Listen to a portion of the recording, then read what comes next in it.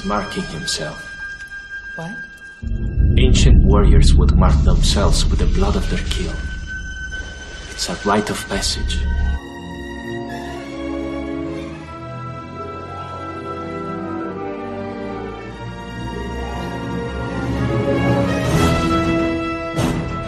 Welcome to the Three Men and a Retrospective podcast, Predator Mini Retrospective. I'm ready.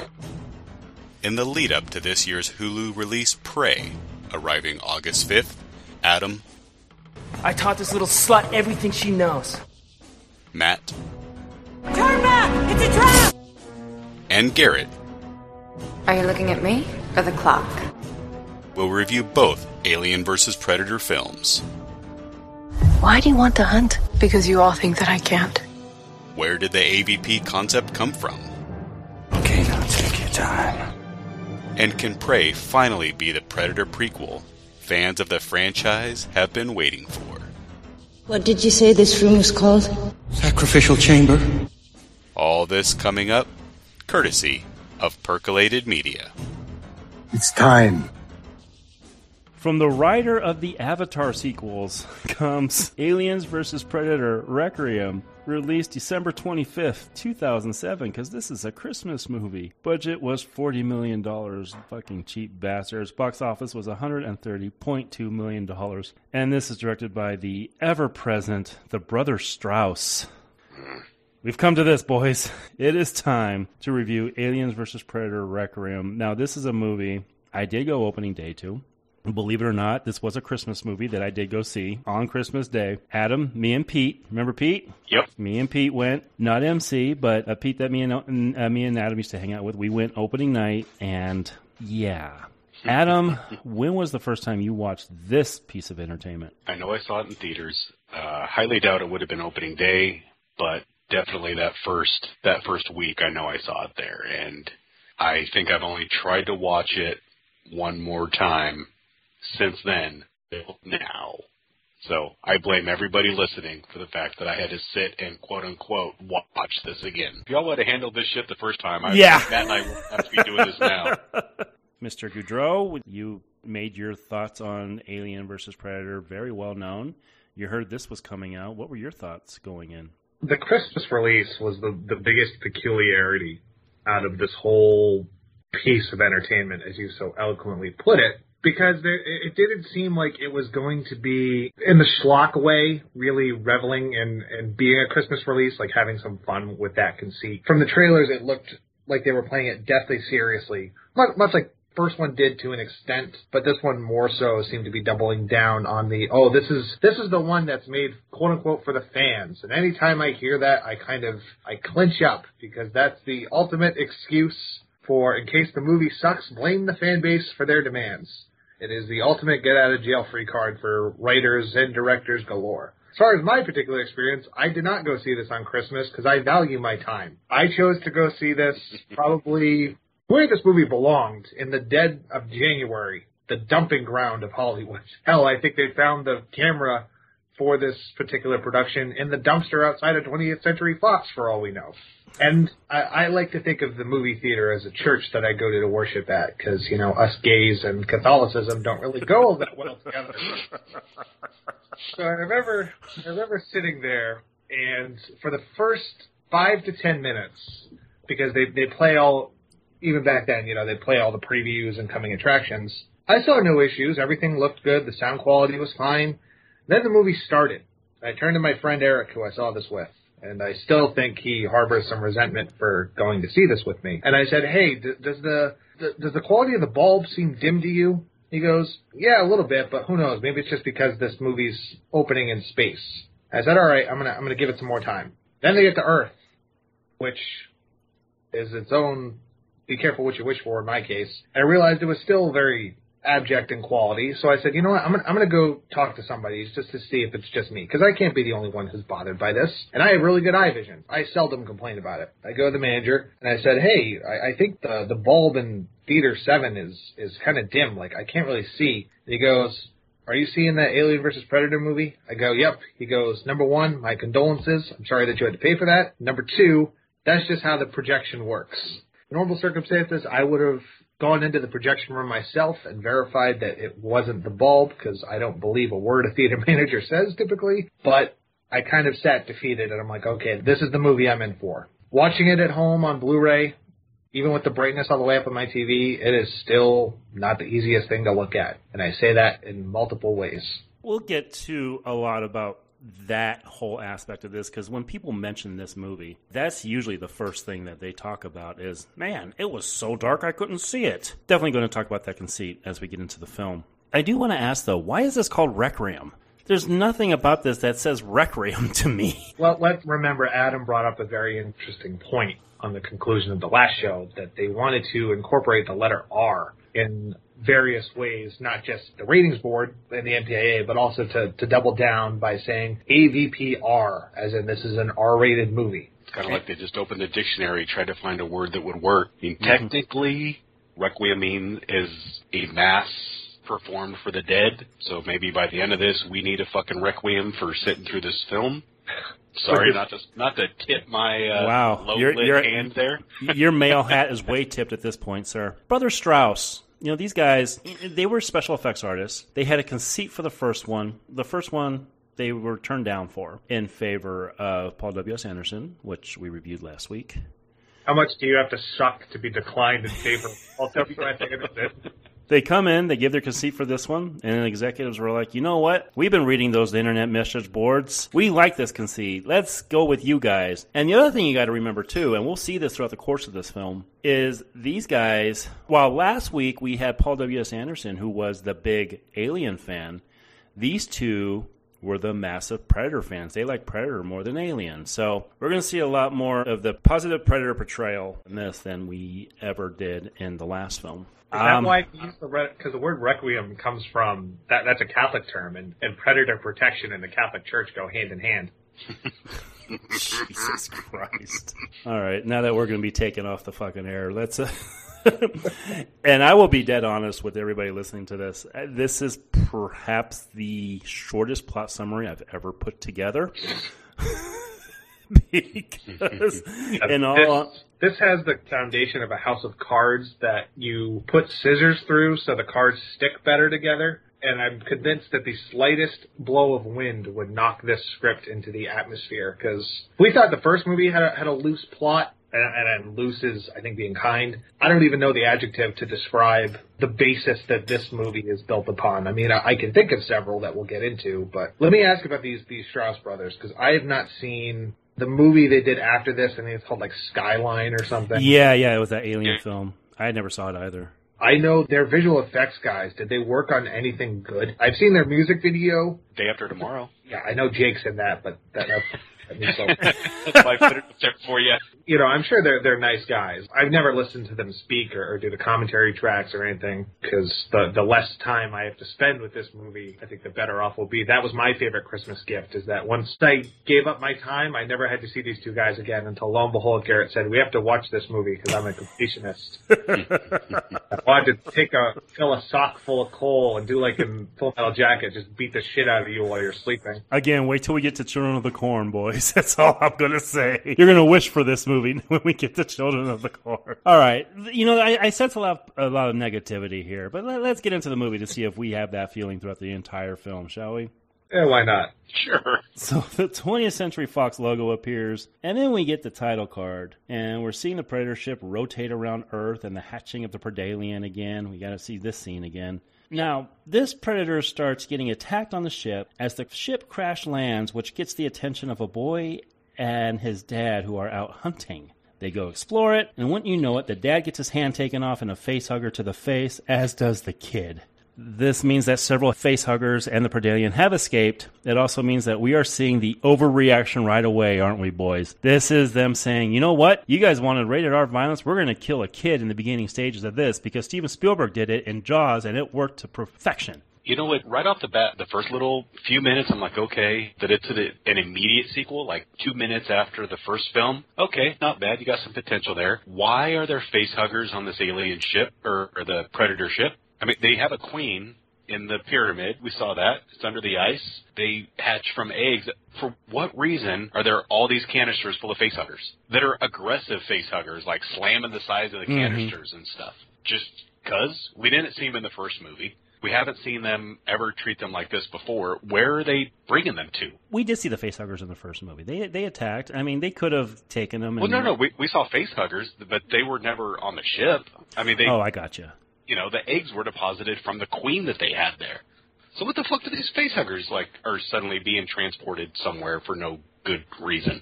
Is it? I mean, I guess it's just to study. Suspend your disbelief as a reason to get facehuggers in here because we got to find a reason to do it. Yep, that's the only reason I can think of, and they need to study them. Don't you know that, Al? Yeah. They've created them and they've used them for centuries, but yeah, they need to study them. The possibility of this movie taking place on the ship itself would have been pretty fucking cool. I can go with that. Yeah. If it's this Predator versus the Predalien on the ship, of anything, you know what, make a video game out of it, I think that would work. Since some of the effects work look like PlayStation 3 Alien video game anyway. I like the look of the Predalien when we first get it on the ship. I don't know what exactly I'm looking at, but before dumbass blows a hole in his own fucking ship to send it crash landing, no, fuck. Yeah. Already, we're in the first 5 minutes. So I'm gonna actually, much like Christmas, I'm gonna share the love and put the word love in very loosely. I said for years that I wanted, after Aliens, in Alien 3, I'm like, you know what? Set the next one on Earth. Put the xenomorphs on Earth. Mm-hmm. I kind of got that, so I appreciate that the setup for this movie, they're not wasting any time. They know what, quote-unquote, the fans are here for. Crash land the ship immediately. But I like that, unlike the first one, where I had never felt like the aliens were much of a threat, this one, I like that they're treated, it's like a zombie virus that's infesting the town. And the acceleration of multiplying, because we've never really seen... Mm-hmm. In any of the movies, the aliens really take over and colonize an entire area. It's always after the fact. You see the damage or you see the xenomorphs already there. So I like that they're kind of treating this like a zombie movie, although speaking of which, they fucking steal the ending from Return of the Living Dead.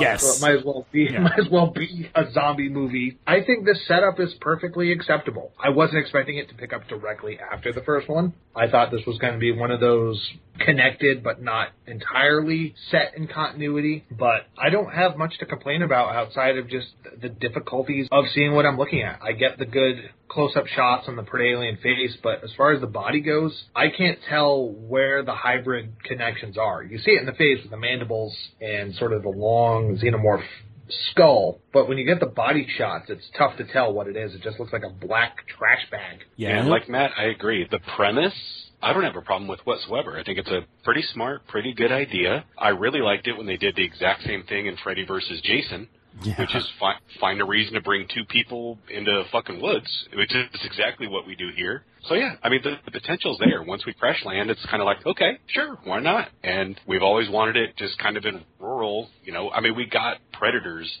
in a city in that one, and go back and watch it. I mean, it's schlocky, but it's pretty bad schlock. So setting it up in this kind of middle Appalachian type town should be working pretty well. So we cut to the inside of another ship as a Predator checks his email, apparently. And we see the Predator homeworld for the very first time. For the very first time, absolutely. And by the way, if you're watching the unrated cut, what they do with this is he is seeing the inside of his friend's helmet, and he sees the exact recording of what happened to him, which I thought was actually kind of a cool concept. But again, they can't even get that right, because one of them's in the unrated version, one of them's in the R-rated version, and they can't decide on that. The idea of having them watch over this group of hunters that are supposed to go prove their mettle, not a bad idea. I agree with that. Yep. Yeah, they treat it like it's basically the Hunger Games, where they're watching. They're the game makers, so to speak. True. He sees his friend in danger, so he starts preparations for battle. Meanwhile, we cut to Vancouver, Canada. Oh, I'm sorry. This is Gunnarsson, Colorado.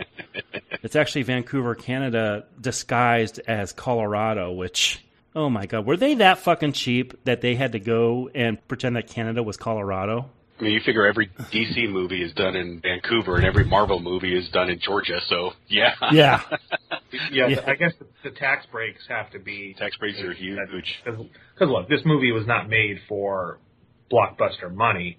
And if it was, they probably would have pumped more into it. Because, the first one made money, but it was not this did do gangbusters, so I could see why they were a little bit more reserved with this one. Especially because you look at 2007 and how many just giant movies came out. This was not just the tail end of the year, but tail end of the budget line. But Matt, this is 2/3 of last week's movie, and last week's movie was fucking cheap. This is way cheap. Yeah, this might as well be a student film when you look at some of the... Dude, Hostage videos have bigger budgets than this. Yeah, and they also they were working on other movies during breaks.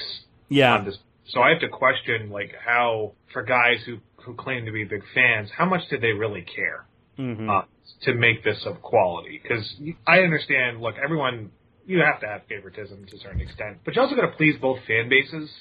And I think I can see if you're more of a Predator fan, this movie might do it for you. But the Xenomorphs have never had much in the way of personality. So I can't really see how, if you're an Alien fan, you would like this outside of just the sheer number of them and taking advantage of that conceit. The aliens get fucked in this, and I say that as a huge Alien fan. You know, as I said last week, the alien in those movies had a real elegance to it, and they took that out in that movie. Here, they're nothing but fucking cockroaches. Which is what aliens are. Really, but they have like an almost like sexual perviness to them, which I always dug about them. You know, there was something always when it comes to the last third of this movie, we get a fucking like porn scene that's kind of recreated for a minute. Mm-hmm. But the aliens here are just completely fucked over. Before we get to them, we got to get some human drama in, don't we, folks? We have Sheriff Eddie arriving to pick up convict Dallas. There's an alien reference, boy. Oh God, this is if you thought the first movie had too many references, if this movie was, if you were on life support watching this movie, you'd pull the plug and call it a mercy killing. With the amount of because, oh my God, not only did they steal part and parcel from other horror movies, they liberally take character archetypes, names, relationships from part movies just to. I guess this was their way to try to appease the Alien. That's a great title for this movie. It really is. Versus the Predators. Better than Requiem. It was their way to crowbar this level of fan service, and it's always something I rebel against. Not just that. They must have been watching a lot of Dawson's Creek when they were making this movie, because half of this shit feels right out of the CW. Absolutely it does, yeah. And, you know, to go back to who this was made for, I think about it, this wasn't made for Alien fans. This wasn't made for Predator fans. This was made for fans of violence. Because, yes, last week I also rebelled against the fact that these people were hung fully clothed. But I guess they went to appease people like me who were like, you know what, you're going to get someone fully skinned alive while being hung, just like you wanted. But let's get to this drama here. So after the convicts picked up, we cut to the little brother, who's sent to deliver pizzas to somewhere he doesn't want to go. And he is being told by his boss to wear the hat. We cut to the insides of the sewers as a homeless guy finds what is this, an alien corpse? And this is where when you can't see, it's a real problem, because I had it on my TV and I'm trying to enlarge it to look at it. I couldn't fucking tell what it was. I cranked up my breath. I wasn't going to do this. When I started, I was like, you know what? I'm going to watch it the way they filmed it. You know, to be damned. I'm going to judge it based on that. Mm-hmm. After about 10 minutes in, I said, you know what? No, let me give it benefit that I can. You know, let me try to really see some things. Because I think some of the design work is pretty fucking cool. I do. Yeah, I agree. I'll give it that. So I took the brightness and I cranked it up to 98. And I watched the rest of this at a 98 brightness, which washes out, well, nothing, because I learned partway through that they deliberately fucked with their own white levels, and I still can't make stuff out. And even jacked up as high as I can, adjusting the backlight on my TV, I mean, they downed their white level to a different color, fucks this movie on top of it. And their excuses that they wanted to make it as realistic as possible, fuck that bullshit. Well, again, I want to get to that soon. We're going to really dive into why they made it as dark as they did. But to your point, every time something like that is there, I'm trying to look, and I really want to see what it is. Mm-hmm. And part of the biggest frustration is not knowing what I'm looking at. Meanwhile, the pizzas, they get delivered as the girl Jessie, who little Ricky likes, has friends who harass him. And as a retort to the way Ricky was talking to her boyfriend Dale starts physically assaulting him and then throws his keys in the sewer. Matt, some of the bad Nightmare on Elm Street sequels we watched a few years ago had better teen drama than this. This is terrible. I think almost all of them do. And this is the most archetypical thing they could have done. The The girl he has a crush on is with the asshole boyfriend, and I'm pretty sure somebody gets their keys thrown into a gutter in at least 4 slasher movies I can think of just off the top of my head. This is rudimentary of teen drama as you can get. And I also hate, this is one of my least favorite cliches, the drifter character who comes to town, like this, the Dallas guy who's convict. He's basically, if you took Tom Atkins from The Fog and removed all of his personality. You got the asshole sheriff who's like, you better watch yourself. When we saw this guy in Fast and Furious, he's the only person of note in this movie. This movie has another massive problem. As if it doesn't have enough. But in better service of the story, these people thought it would make for better drama and better fodder to have more characters to kill. Let's see. We have Sheriff Eddie. We have loose convict Dallas. We have Pizza Boy Ricky. We're about to meet just served in the Army Kelly, her husband Tim, their daughter Molly, and several more that I'm leaving out. There is a bigger ratio of kills as a result of this. And again, this just feels like an overreaction to last week's film. Yeah, I agree. What they need is just one big-ass town hall meeting that could have been swarmed. There you go. Kill like 50 people in a go would have been pretty awesome. That's why the Chucky show is so great. They do it at like a school, it's like a school assembly. Mm-hmm. Oh, that's right. Yeah, it's great scene. He kills a couple people. It's nothing overly audacious, but it took a long time for people to really take advantage of that. I mean, you could have done the scene from Kingsman at the church. Oh, yeah. Exactly my thought. Yeah, something like that. Where if you really want to revel in just the brutality and the viscera, that's the way to get around it.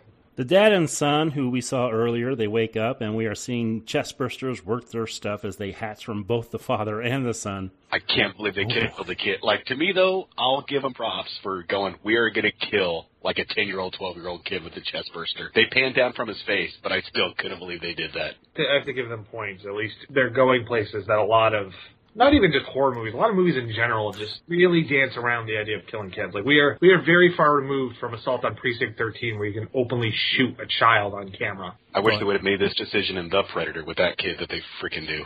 Wait till next year when we talk about Jurassic Park. Which one? I cause a lot of controversy with those thoughts, but we'll get to them. Meanwhile, here comes Kelly, who's played by a chick that the only thing I remember her from is 24. Yep. She shows up and gives her daughter some night vision goggles. Boy, I wonder if these are going to come in handy later, huh, boys? These freaking... They should have handed these out at the theater like 3D times. I've never been so jealous of a character than this little girl having fucking some night vision goggles. Oh, if I would have had those as a kid, oh my God. If I could have had them when I watched this fucking movie, just But they don't just establish these goggles here. They reestablish these goggles 4 times before they actually matter. Uh-huh. Meanwhile, Ricky and his brother Dallas, they have a fight about what happened to Ricky, as Dallas says he'll help him find his keys. And then we get Butch the dog, who's losing his shit as he's barking away from under the sewer as his owner is attacked. And here it is, guys, the beginnings of what I'm going to call the most underlit film we have ever covered. We've been dancing around it. Let's get to it. It would be easy to say that they did this to better hide the creatures because this is an obvious cheap production, as Adam said earlier. But Matt, we have praised this DEP in the past. This was shot by none other than Daniel Pearl, who did the first brilliantly shot Texas Chainsaw Massacre film. And I'm not sure if this was his decision or that of the Strause Brothers, or maybe it was a studio decision, but it was a very poorly done decision. And not that the film would have been better if we did see everything, but the movie's not scary, and this does absolutely nothing to hide the experience of watching it. No, it doesn't. And you could have movies that are shot predominantly in the dark, but still look really good. Like, I think the way that Daniel Pearl, he did the cinematography for the Friday the 13th remake, and I think the way he uses campfire light in that opening sequence and, light and shadow, I think it's very well done, and that movie wasn't made on a huge budget. Looking at it in comparison to this, everything just seems so amateurish as being kind. And I don't like to speak ill of directors. This is the only movie of theirs that I've seen, but I think there's a reason why they haven't worked as directors in a very long time. Yeah, everything that they've come up with, I think, is just an excuse. I know Pearl says that, hey, the first one was criticized because of this and that, so that's my way to fix it. No, it wasn't. I mean, to Matt's point, if you could have campfire light reflecting off the xenomorph's giant black dick of a head, you could have some really cool effects there. Mm-hmm. Same thing on the Predalien. Open up the mandibles and have some flickering light. So there's a lot of good ways to do it. It's just, I know it didn't screen for critics. Did it not screen for anybody at fucking Fox either? Because they couldn't have watched this movie no matter how hard they tried. I mean, if you're going to make it look bad, if you're going to make it look schlocky, fucking revel in it. And I think they try to revel in some of those kills. But if you can't go on that journey and you have to guess what's going on, you've undercut yourself the entire time. Well, Fox, around this time, not to get on a tangent, but it seemed like all of their production budgets went to the marketing because so many of their big movies looked cheap. I remember that summer the second Fantastic Four movie came out. That was made for like probably $1.50, and it looked remarkably cheap. Like, it looked almost no better than this. Like, the only stuff that looked good was some of the Silver Surfer effects. But that felt also like Fox just... Then you got stuff like X-Men 3 where they just pumped that full of money, which went to actors' salaries predominantly. Because that also has some really bad continuity effects, which we've talked about in the past. I think this was just a bad time for Fox making their big movies. Fox in general makes bad decisions when it comes to this. Let's look at Die Hard. Same studio, different franchise. They have a real hard time handling these franchises. Let's be honest, though, that both of these series really needed a direction. You know, what were they? I mean, Predators had gone off the rails after one movie, really, and Alien had gone off the rails after 2. I enjoy 3, I enjoy 4, but they're much, much different. You kind of have to take them for what it spells out in itself. You can't look at those as, hey, this franchise is a coherent piece. 1 is one type of movie, the sequel is a different type of movie, 3 is a different type of movie, 4 is a different type of movie. So I do think they wanted to have some type of sci-fi horror, going on, and they just couldn't figure out how to do so. Not to review another franchise, but when you look at those Alien films, like you said, Adam, every single one of them is a different film, and all of them had different stories bubbling under the surface, which is why the Alien, they call it the Aliens because it's the main antagonist of the piece, but really there's so much good human drama going on in those films, and there's a lot of stuff bubbling that make you really like those characters, and we're not seeing any of that here. Even those, that first Predator film, I mean, say what you want about Arnold, and I know Matt would agree with this, he has charm to spare. You like that movie because of him. You like that movie because of Carl Weathers and Jesse Ventura and Shane Black and all those characters. They had some meaning behind them. Here, there's just nobody to like, and they're throwing so many characters at you. And I guess they're trying to make us like the Predator. Speaking of the Predator ship, meanwhile, disbands and lets off. I guess we're going to call him the hero of the piece as he comes up out of the water. And the interesting thing about how these two knuckleheads viewed this guy, this Predator, was, and you listen to the commentary, this is exactly what they say. He is the wolf cleaner from Pulp Fiction, is what they called him. The Kyrie Keitel character. He's here to wipe out evidence, so what, their actions don't get out on the internet? What's the point of this guy? What's there to cover up? Not like they would trace the aliens back to the Predator ship. Exactly. Oh my goodness. I wish this guy showed up in the production room just to pour that blue liquid into the camera. Yeah. I mean, again, this was early aughts Fox when they started, so yeah, this is the Harvey Weinstein's little fucking fixer, I guess is what this guy's supposed to be. The Predator finds his buddy, and we get a Predator suit-up scene as he blows everything up. We're then seeing night vision as Molly tells her mom that she isn't sleepy, but she is more responsive to her dad. And then we cut right back to Ricky and Dallas as they are on the quest to find the keys. Mice are roaming around, and they go in the sewer water, and there's some suspense as they reach into the water and retrieve the keys. And Ricky sees an alien in the distance, as well as the shedded skin of another one. Which we've never seen. We haven't seen them molt other than from one form to another. We've seen skin, though. We have seen skin in the past. We'll have to do that series. Maybe when they make a sequel to Covenant, we'll do that trilogy. Your favorite movie of all time. Oh, fuck. We then cut to a search party on their way to look for the dad and son, who disappeared earlier, as the Predator starts destroying more evidence. I like the idea that he's got this stuff that's going to dissolve whatever it is. You know what? I like that, too. I'll go to bat for that. I got a feeling it's going to be used later, and it's almost like I can feel like it was reverse engineered from the Xenomorph's blood. Because instead of green, it's blue. You pour it on, it's dissolving something. So I feel like they tried to, like a lot of things, they tried to do something with it here. So, and not to mention, that's about the only colorful thing you can see in this entire movie. Yeah, and let's not forget, again, who the two guys who made this movie, where their allegiances lie. Yeah. I think this is a crossover, because I have a theory. This is the stuff they use to cure McGregor syndrome in Batman and Robin. Oh, jeez. We then see some poor nameless schmo get taken out by the Predator. We cut to missing posters being put up by the wife, and Dallas is pouting about his lack of jobs in the current job hunt. They find Ray, and he doesn't look good as he's skinned alive in a tree, exactly how we remember them doing it in the first two Predator films. Now, Garrett, you watched the unrated, correct? Yes, I watched both for this. Yes, sir. Okay. Is there a huge... I only saw the theatrical. Was there a huge difference between the two when it came to some of these kind of scenes? Like, I heard that there was they had planned a scene where the Predators themselves were going to be skinned and hung up on the ship, and I think that would have been pretty awesome to see. But is there anything dramatically different as you're watching, going through it?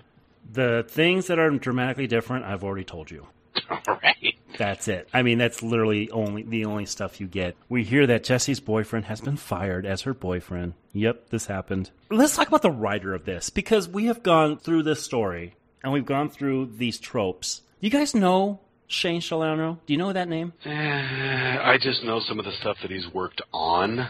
Armageddon, which, sorry, I'm an apologist for Armageddon, so I got no problem with that movie. I mean, it's like he just comes in when they have an idea and a date, and they got to get it done really fucking quick, with the exception of Avatar that they take 20 years with. Yep, and James Cameron did hire him to help write those. He is one of the writers on there.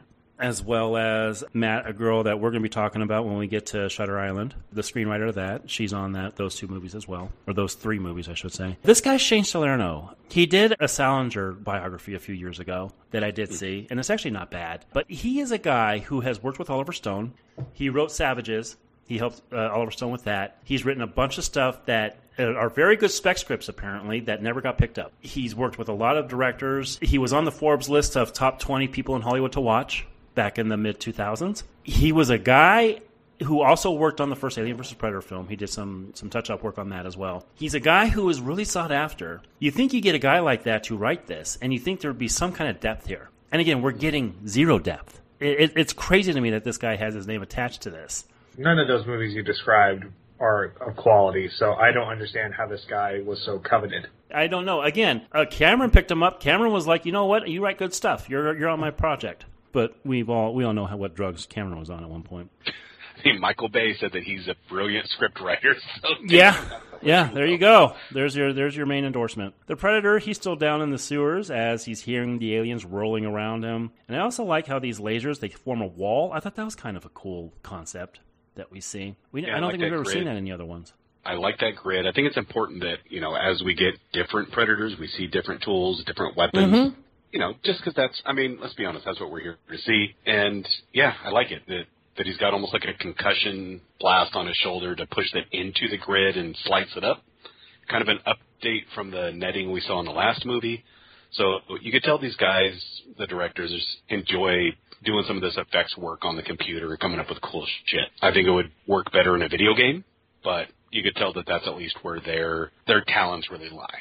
Yeah, a lot of the only things I can really praise outside of just the original conceit is some of the conceptual stuff and the design work. The stuff you can actually see. But this is one of those consummate cases of why, just because you're that's why great technicians or great makeup artists or production designers, not everyone's meant to be a director. Sometimes you're just really good at that one thing, and you gotta stick with that. Stick to what you know. A mini fight happens as a Predalien appears and is then subsequently blown into the sewer wall. Meanwhile, this nameless female cook, she starts leaving her job and finds the Predalien feeding. She backs up, and then we get a direct knock on the shot from Alien 3 of the Predator appearing by Sigourney Weaver for the first time before we think she's taken out. We'll see later that she's not. No, but they took the only good scene from Alien 3. Oh, I loved Alien 3. I shouldn't say love. I like its ambition. But yeah, they took this directly from that film, and oof. Everything in this is it's like these directors sat down, watched a bunch of movies, and went, I'm going to take this scene, I'm going to take these 2 minutes, I'm going to take that shot, I'm going to take this idea, and put it in a fucking blender. I get not much original from them at all in this. We got the same thing from Paul W.S. Anderson last week. He took the damn poster and put it on the floor of that pyramid. These guys, they think just because they've seen these movies and everybody else has seen them, they're going to be looked at as cool before doing it. And the thing is, it just shows laziness because we've all seen those movies. We love those movies. We don't need callbacks to them. Like next year, we're going to be getting a new Indiana Jones film, which, yes, we are covering. If all we see in that movie is just references to the previous films, I'm fucking out. I can take a few, but I can't take a ton. glad we finally got a new director. That's what's got me excited. Not to knock Spielberg, but that's what has me excited for that one. Well, basically, your thing about them taking stuff from other movies and putting it in a blender, we should have called these guys Gwen shit Tarantinos. Yeah. Or Brothers Abrams. That's it. Each one is they put the JJs together. We cut to a power plant where some poor worker is taken out by an alien. We then cut to Ricky and Jesse in the school pool as she says, "Are you looking at me or the clock?" This, again, is just pure slasher fare. Every time I see her, I feel like I'm watching, what is it, the porn star next door? Or the girl next door. Yeah. Like, every time I see her, her outfit, her look, though she has less fucking personality than that, who was it, the daughter on 24? Yes, but go back to 24. Every single time, that's exactly what I'm getting from her. Oh, good call. I've seen traffic cones with more personality than this. She's there for abs and a face. That's it. That's really a good amount of both. Yep. R-rated, but no nudity. God damn it. No kidding. Yeah, that's the thing. We could show all this obscene levels of violence, but side boob, no tit shots. No. And you're at a pool. Yeah. This is where you deliver on that. But instead, it's fucking New Mutants where you see nothing. Oh, you had to bring that up again. The ex-boyfriend shows up, though, as a fight breaks out, and the Predator starts taking out aliens at the power plant. The swimming pool, though, is now rampant with aliens, and the kids are being chased around school, and one by one they're taken out as well. Again, just pure slasher fare. And we get at least an underwater alien shot again. Yep. Taken from Resurrection. I was thinking Aliens when the Xenomorph comes up behind Oh, Newt. God, that was way more effective than what we get here. I mean, that's out of the water, not under. Okay, never mind. Meanwhile, Molly finds some aliens in her night vision goggles, and her mom, Kelly, starts saying that she had nightmares too as a kid. This is no nightmare as the alien takes out the dad. Here's the funny thing about this mom-daughter relationship that they're trying to establish here, and that they so strike out with. They thought that they were going for a Newt Ripley type dynamic with this relationship. It's fairly obvious. But that relationship was so well established because they were not actually mother-daughter. And if you watch the director's cut of Aliens, you know that Ripley actually had a daughter who died, and she looked at Newt as the second coming of her. These two are actually mother-daughter, and the whole idea of her being in the army and coming back to an alienated daughter has about as much weight to it as a pool flotation device. This is so fucking poorly done. Oh, as the Alien fan, I just want to whack these guys across the fucking skull. Nothing to add to that, boys? No, I'm just tired of just because you put a tank top on a female woman in an Alien movie doesn't make her Ripley. Good call. I'm so tired of that. I'll say, though, watching this dad try to act like Brad Pitt in True Romance for the last 30 minutes, I was ready for his ass to go. That's true, he did, didn't he? Mm-hmm. The shit has really started hitting the fan as the humans are discovering what is going on and that their little town is being flanked by outer space beings. Evidence is being discovered, so this cleaner isn't doing that good of a job, is he, boys? Yeah, with the amount of conspiratorial elements, I half expected him to try to melt steel beams with this liquid. Oh, God. The sheriff gets Ricky to help him get help as he discovers the aftermath, and as the National Guard is being called. Their girl takes them to where the guns are, and they start loading up on some weapons, and more chaos ensues as the National Guard shows up and starts getting attacked by the aliens.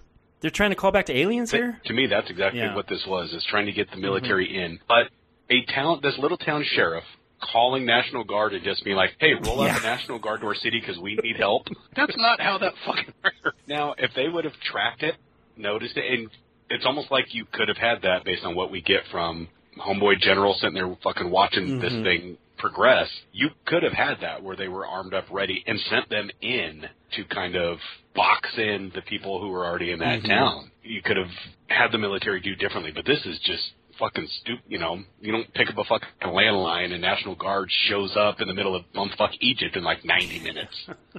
We then find some stoners who show up to the store out of nowhere. Gee, I wonder what's going to happen to these guys.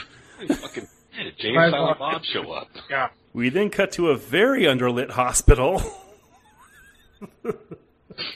Hey, you know what? At least they took the power out. They created a reason for this movie to look like true. shit. Where babies are crying. Yeah, and it's also a double meaning because the power means they removed all the brains out of this operation. Babies are crying, and guess who shows up but the Predalien who, get this, starts unloading eggs down the throats of pregnant women. 2 things. First, be very careful Googling egg depositor because you go through some really weird Pornhub searches. Just trust me on it, people. Safe search. But 2, like the kid earlier, I can't believe they had the balls to go with this. I really can't. And you're not praising it for that, are you? I don't know. From a horror movie standpoint, I can't believe they got permission to pull this off. When they hatch, for lack of a better term, later, wow. But it also makes no sense later because it doesn't have that second mouth because it's basically got that ovipositor, but it's got a second mouth later on. Creates its own continuity issues with this. So I'll say this. I can argue with, was this too extreme? But I do have to say that this is the only scene I found that made me uncomfortable and squirmish in a way that an effective horror movie does. I can argue against what they chose to simulate that feeling with, but this is probably the only scene I thought actually, like, woke me out of my slumber. And I'm like, okay, this is actually, it's working on that body horror level conceit. Oh, boy. I can't go with you guys at all on this. This is when I looked at this movie as a complete misguided piece of shit, honestly. Because you have taken the elegance out of the Alien franchise and exchanged it for a plot point that in the grand scheme of things makes 0 sense. Don't get me wrong, I wasn't liking this movie, but I was accepting it for what it was, which was an overreaction to a previous misguided film. Now you have turned it into something that is just awful in the worst sense. Not to mention this underlit hospital. Again, I hate looking at this movie. I hate looking at what they're doing here. I hate that they're fucking shitting on the franchise I love so much. David Cronenberg watches this scene and says you went too far. The argument is that this franchise was already in the shitter, so I don't think this is that far of a degradation. Alien you think was in the shitter? I think it was. After Aliens, I like Alien 4, but I don't think it's a good movie, objectively. And Predator, there has not been a good movie since the first one. So to me, this, especially after that first AVP movie, they were already clearing the bottom of the bar at the proverbial limbo and smacking their back, Bane style. Boy, I just can't go with you on that. I don't think that Alien franchise was in the shitter. I think it was something that you could look at those movies and see a character, a creature that had more to it than just being a horror creature. Here you have made them into just horror creatures, and that's what I hate about it. Molly and Kelly, they're now in trouble as the aliens and predators start attacking, leaving acid-faced disasters as they do so. That was a scene right out of the trailer, and we didn't really talk about that Red Band trailer. I remember that Red Band trailer coming out and people just losing their shit going, oh wow, this is going to be cool. And I'll admit, I kind of thought it looked pretty cool, too. And this was a scene that was prominent in that trailer. Yep, got me in to watch it. Yeah, same here. We see a chestburster emerge from the woman from earlier, while Eddie and the rest of the gang, they find the National Guard taken out. We hear there is an airlift at Gilliam Circle, so they start heading there in the Stryker tank. Kelly stops the Stryker and says they are headed right in the middle of the war zone, and she doesn't trust what they are being told. And the response from Jesse is, that's impossible. The government doesn't lie. Get it?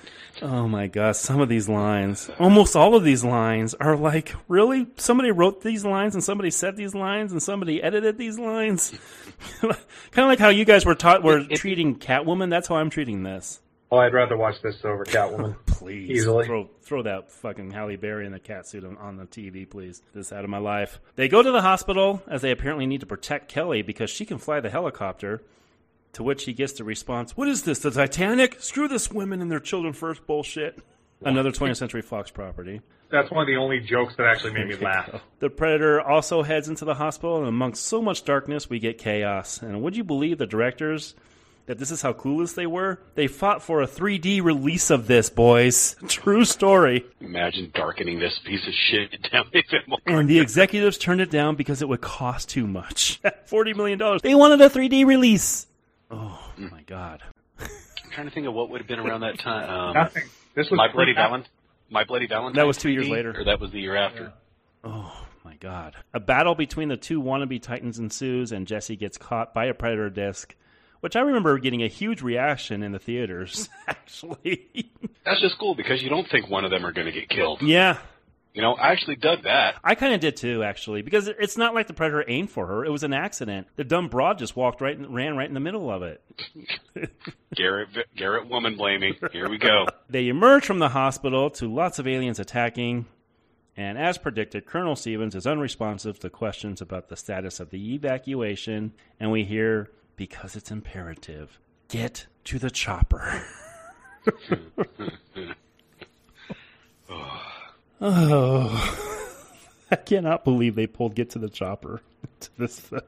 If they were going to do that, they might as well have had like a almost like a list of recordings that are saved on the Predator's homeworld, and Wolf somehow finds a way to, like, you know, hits a file and just brings it up.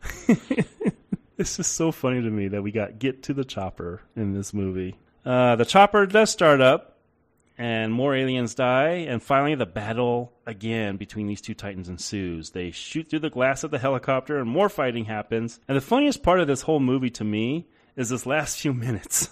Let's go over this, guys. One, this fight is pointless because everything is nuked. So I guess we have a draw. There's no winner. You take off and nuke it from orbit. Yeah, I mean, with a nuclear bomb, it's literally a dusty finish. Nicely done, sir. Beautifully done. Two, let's go over this now. This whole Miss Yutani thing. What? Oh my God. The fuck? They are setting up a sequel by saying that the government knew of this weaponry years and years before the first Alien film. This supposedly takes place about 30 years before the first Alien film. Again, like the whole previous 90 minutes, this is so fucking misguided. That Miss Yutani has this weapon. Does that mean that this is Lance Henriksen's wife from the last one? I don't think it's his wife. I think it's his boss. Isn't he Wayland? This could also be like pre-Wayland-Yutani merger. Yeah. Oh, God damn it. I'm trying to provide real-world economics for a movie that has the internal logic of Sandpaper. This is what I get for watching 3 seasons of Better Call Saul in the last, like, month. I'm here, you know, worried about Hamlin McGill. Okay, good. And then Kelly tells Molly in the closing minutes that the monsters are gone, and credits mercifully roll on Aliens versus Predator Requiem. They were going to go with, weren't they going to do almost like a shot where it was flash to that gun, flash forward to seeing it somewhere in the future, and then panning back to now? Like they were going to do a, was it like the Civilization reveal from fucking 2001? I didn't hear anything about that, and I watched this along with the commentary too, so I couldn't tell you. I want to say I read in trivia that's what was planned, that it was going to show it, but then show the gun in use, you know, like in the future, and then back to it being now, so it kind of closes that loop on what Yutani becomes. Maybe they were saving that for the sequel, Adam, that we never got. Oh, yeah, well, they had an idea for it. Yep. There we go, boys. Again, the shortest plot summary I have ever put together. Matt, we had some of those Friday the 13th sequels had more depth than that plot summary. Yeah, I mean, look, I've stepped in puddles that have more depth than that. All right, scale of 1 to 10. Let's just go over the formalities. What do we give Aliens versus Predator Requiem? Adam, you go ahead. All right, so I'm taking it. All right. The potential for this movie was that when you have a movie that doesn't really sit well with fans, I think it should be easy to say, all right, not this, let's do this, and kind of make it work. Not a complete overreaction, but let's be honest, that's part of what Marvel did in phase, 2 and 3 of their stuff going on. They, cater to the fans. You got to at least do that to a point, especially when you have this kind of franchise or 2 franchises, as Matt said it, that aren't on their best footing. Aliens are fucking masterpieces of cinema. Both of those movies absolutely are. Alien 3 is its own thing, and I can watch that movie and enjoy it as part of that franchise. Alien Resurrection, same thing. I think I get a little more out of Resurrection just because it takes some chances and is enjoyable it that way. Predator, you have Predator, that first movie. Again, it's fucking classic for all the reasons that it is. 2 has got some moments, but it's almost unwatchable, especially in today's day and age. And I don't think Predators was out. In fact, no, it wasn't. It's just the 2 at this point. So this is the 3rd Predator movie, technically 4th. You have an opportunity to do something. And instead, every decision that you made is undercut by your decision to underlight, undershoot, underwrite, and everything else. And not just underwrite in the fucking script, but underwrite poorly the funding of this movie to give it what it needs. It's amazing this movie made over $100 million. I can't fucking believe that. Because that means people went back and watched it again, I mean, this actually made a profit for Fox. Not a huge one, but a profit. The designs of these creatures, pretty fucking cool. I like the design of the wolf. though it looks like something that belongs in a video game. I see it in special features. I see it on the screen, and that's the only way that I know what it looks like. Same thing with the Predalien. Such fucking potential of having those back tubes and, you know, the mandibles, the pussy face with that you can't figure out how you're going to properly make the dick of the alien with the vagina of the predator and make something really cool out of it that we could see. I mean, H.R. Giger would fucking resurrect himself to make that a thing. But every decision in this just undercuts the possibility of a fun fucking slasher movie. This takes everything that Freddy versus Jason did well and decides to pull the bulb out of the projector so you can't see any positivity in what they did. And that's the unfortunate part. I should not have to work this hard to see what you're fucking doing. It is unwatchable. If it wasn't for this site, there is no way in hell I would watch this again, and it's a fucking shame because I do think that the potential is there, but they did such a disservice to themselves that it's an insult to the fan of both of these franchises. I guess the only thing I could say is I finished this movie. I still haven't finished fucking The Predator or The Predators, whatever the most recent one was, so I'll give it one step up of that, and 1 is the only thing I'm going to give this movie. It's a middle finger 1, but I'm going to give this a fucking 1 on 10. A 1 basically just based on potential. Yep. Matt, going higher than 1, sir? Yes, I am. Not too much higher, so don't read my enthusiasm as a glowing endorsement of this movie. But here's my rationale. When this movie was done, when I sat to do my rewatches, I had to ask myself the question when I was coming up with a score. Do I consider this a worse movie than the previous one? And I'm going to say no, to be totally honest. But I'm going to give them the same score. Asking me to choose one of these over the other in a recommendation angle is a lose-lose situation, to steal the tagline of whoever wins, we lose. Because I think both of these movies are objectively awful, and I don't like either one. But the reason why I would say I guess prefer this one is because they did what I asked for. Go to Earth, do it like an infestation movie, and you fight the aliens there. What I did not ask for was the 90210ization of Alien and Predator with all this human drama. I have seen bad slasher. Most of the Friday the 13th movies I would classify in that regard. Most of the Texas Chainsaw movies after the second one and the remake.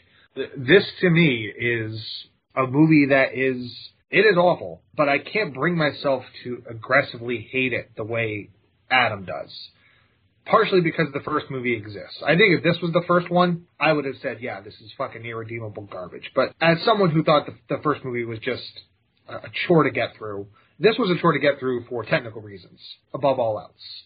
But yeah, it's awful. So I also I have to give this a 3 like I did the first one, but I sound like a broken record at this point, but the bar was so low with both of these series for me that this, to me, was just another abject failure in two franchises that have lost their way, and I really hope that this new one brings it out of the fucking gutter. All right, so what was your final score again? 3 on 10. 3 on 10. You know, it's funny. Matt took my exact concept, and he said the exact same thing I was going to say, where I'm not going to say that this is any worse than last week's film. I'm not. I think it is as bad for different reasons, but I'm not going to sit here and tell you that it is any worse than last week. If there's a few compliments I can give it, I enjoy the fact that they embrace the B-movie feel of one of these franchises being a straight horror flick. I think that's a good concept. But when you take this concept and you turn it into standard slasher fare, that's when I'm like, look, like those franchises weren't based on just being a slasher film. Like it was just a complete overreaction. For that, I'm going to fault it. But I'm not going to fault it for being any worse than last week. So I'm also giving it the same exact score as last week. I'm giving it a 4. It's bad, but anybody who likes slasher kills in your film, and you watch those Friday the 13th sequels, and it's just one kill after another, and then like a porn movie, you have another one, and then you have another one just to bring up the heart rate before the other one. Yeah, it's probably will be right up your alley. But when you take a franchise I love so much and turn it into this, yeah, it's not good, folks. And every bit of hate that's laid upon it, I will back up. But not as bad as Adam. So, yeah, not any worse, not any better than last week's film, just a standard 4. And I'm also going to agree with Matt and say that if next week's film doesn't pick this up, I don't know where the hell we can take this franchise, because I also was not a big fan of The Predator, which was released a few years ago. Go back to bingemedia.net and listen to me and Matt and Alex, one of the runners of that site, go over that film. We went over this a little bit when we were doing Catwoman, but Matt, give me your anticipation. I mean, what are you expecting when next week's film is released and we're actually able to review it?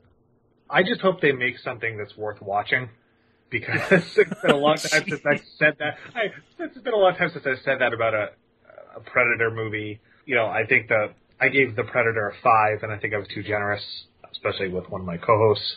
But the bar is just so low. Like, I'm just looking for quality. I want something of substance. I want them to make The Predator interesting again.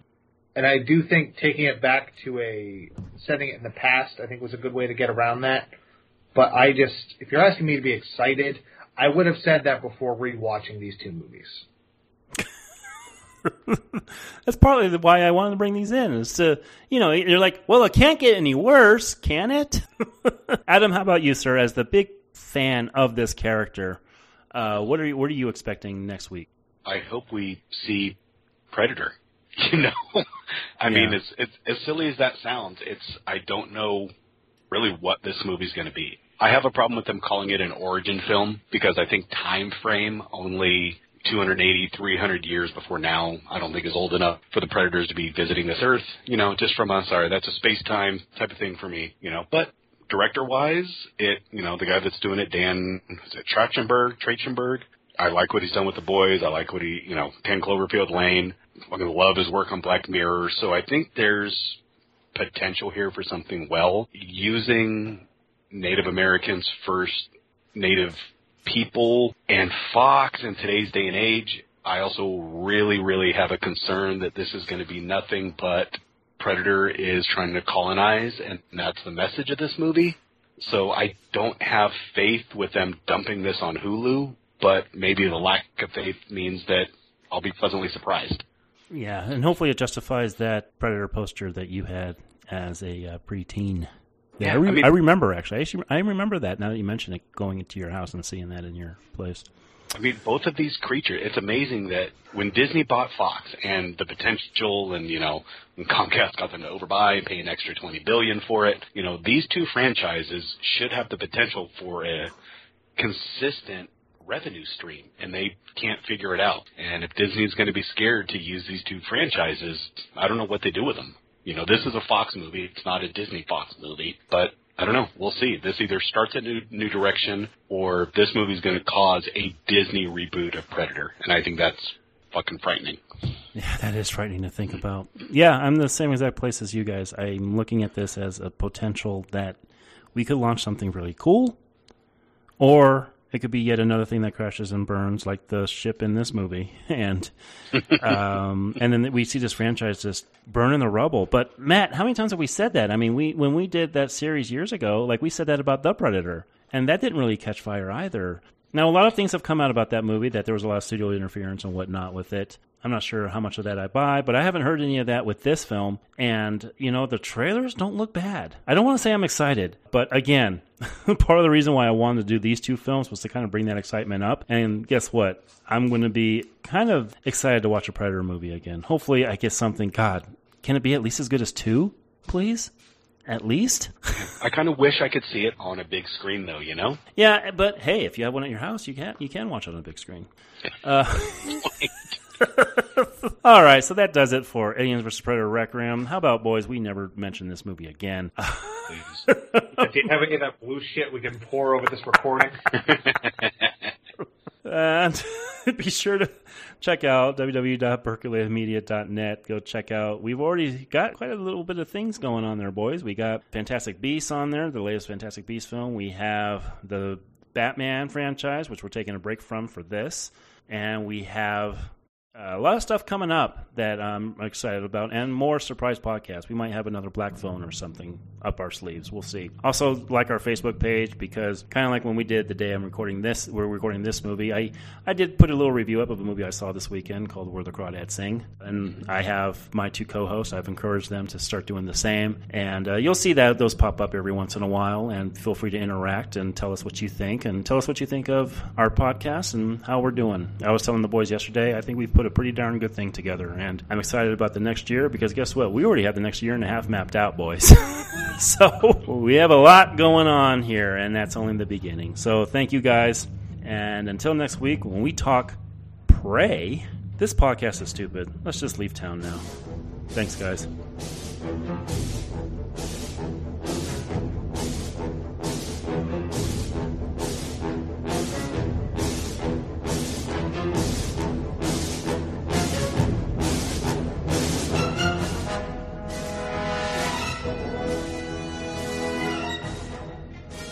Thank you for listening to this episode of the Three Men and a Retrospective podcast. You all right? If you want to talk. Join us next week for an entirely new review. I've never seen anything like it. For Matt and Garrett's thoughts on the rest of the Predator franchise, please head on over to Binge Media and go to the Binge Aftertaste tab. Better save some for me. The Three Men and a Retrospective podcast is produced by Garrett, Matt, Adam, and Nathan. Now we move as a team and we're done for the day. Edited by Garrett. When are the lights going back on? Voiceovers by Adam. So, how do we get in? The Three Men and a Retrospective podcast is for review and discussion, and all clips, music, and audio cues are used as such. You two look pretty shaken up.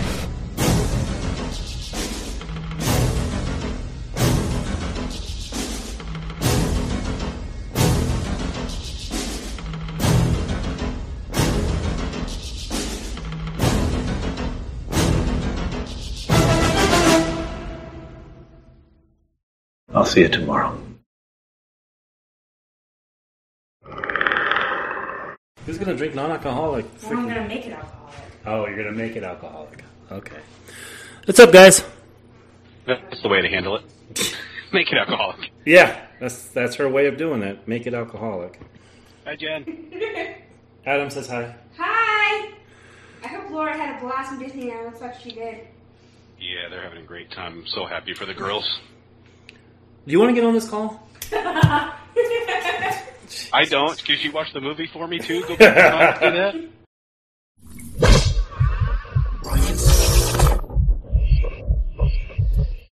I know they're visual effects guys. Did they work on anything good? I've seen their music video. Day After Tomorrow. Yeah, I know Jake's in that, but that's so. That's my Predator tip for you. Let me see. San Andreas, which was a piece of trash and looks really bad. Oh, here we. I pulled it up. So we got. Oh my God, Garrett, we got a movie you and I talked about. Terminator 3. We got X-Men 3. Oh wow, what a great resume. Fantastic Four 2005, which we'll talk about sometime down the line. Oh shit, they worked on the Avengers. Yeah, these. I'm sure they're nice guys. Like I don't.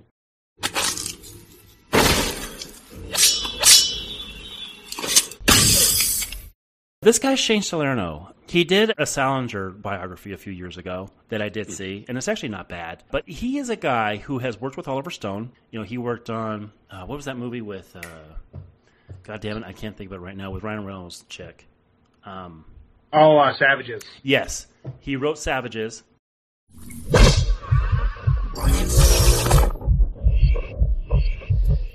We then find some stoners who show up to the store out of nowhere. Gee, I wonder what's going to happen to these guys. Fucking James Silent Bob show up. Yeah. God, I was just going to say that. What the fuck? Sorry. We then cut to a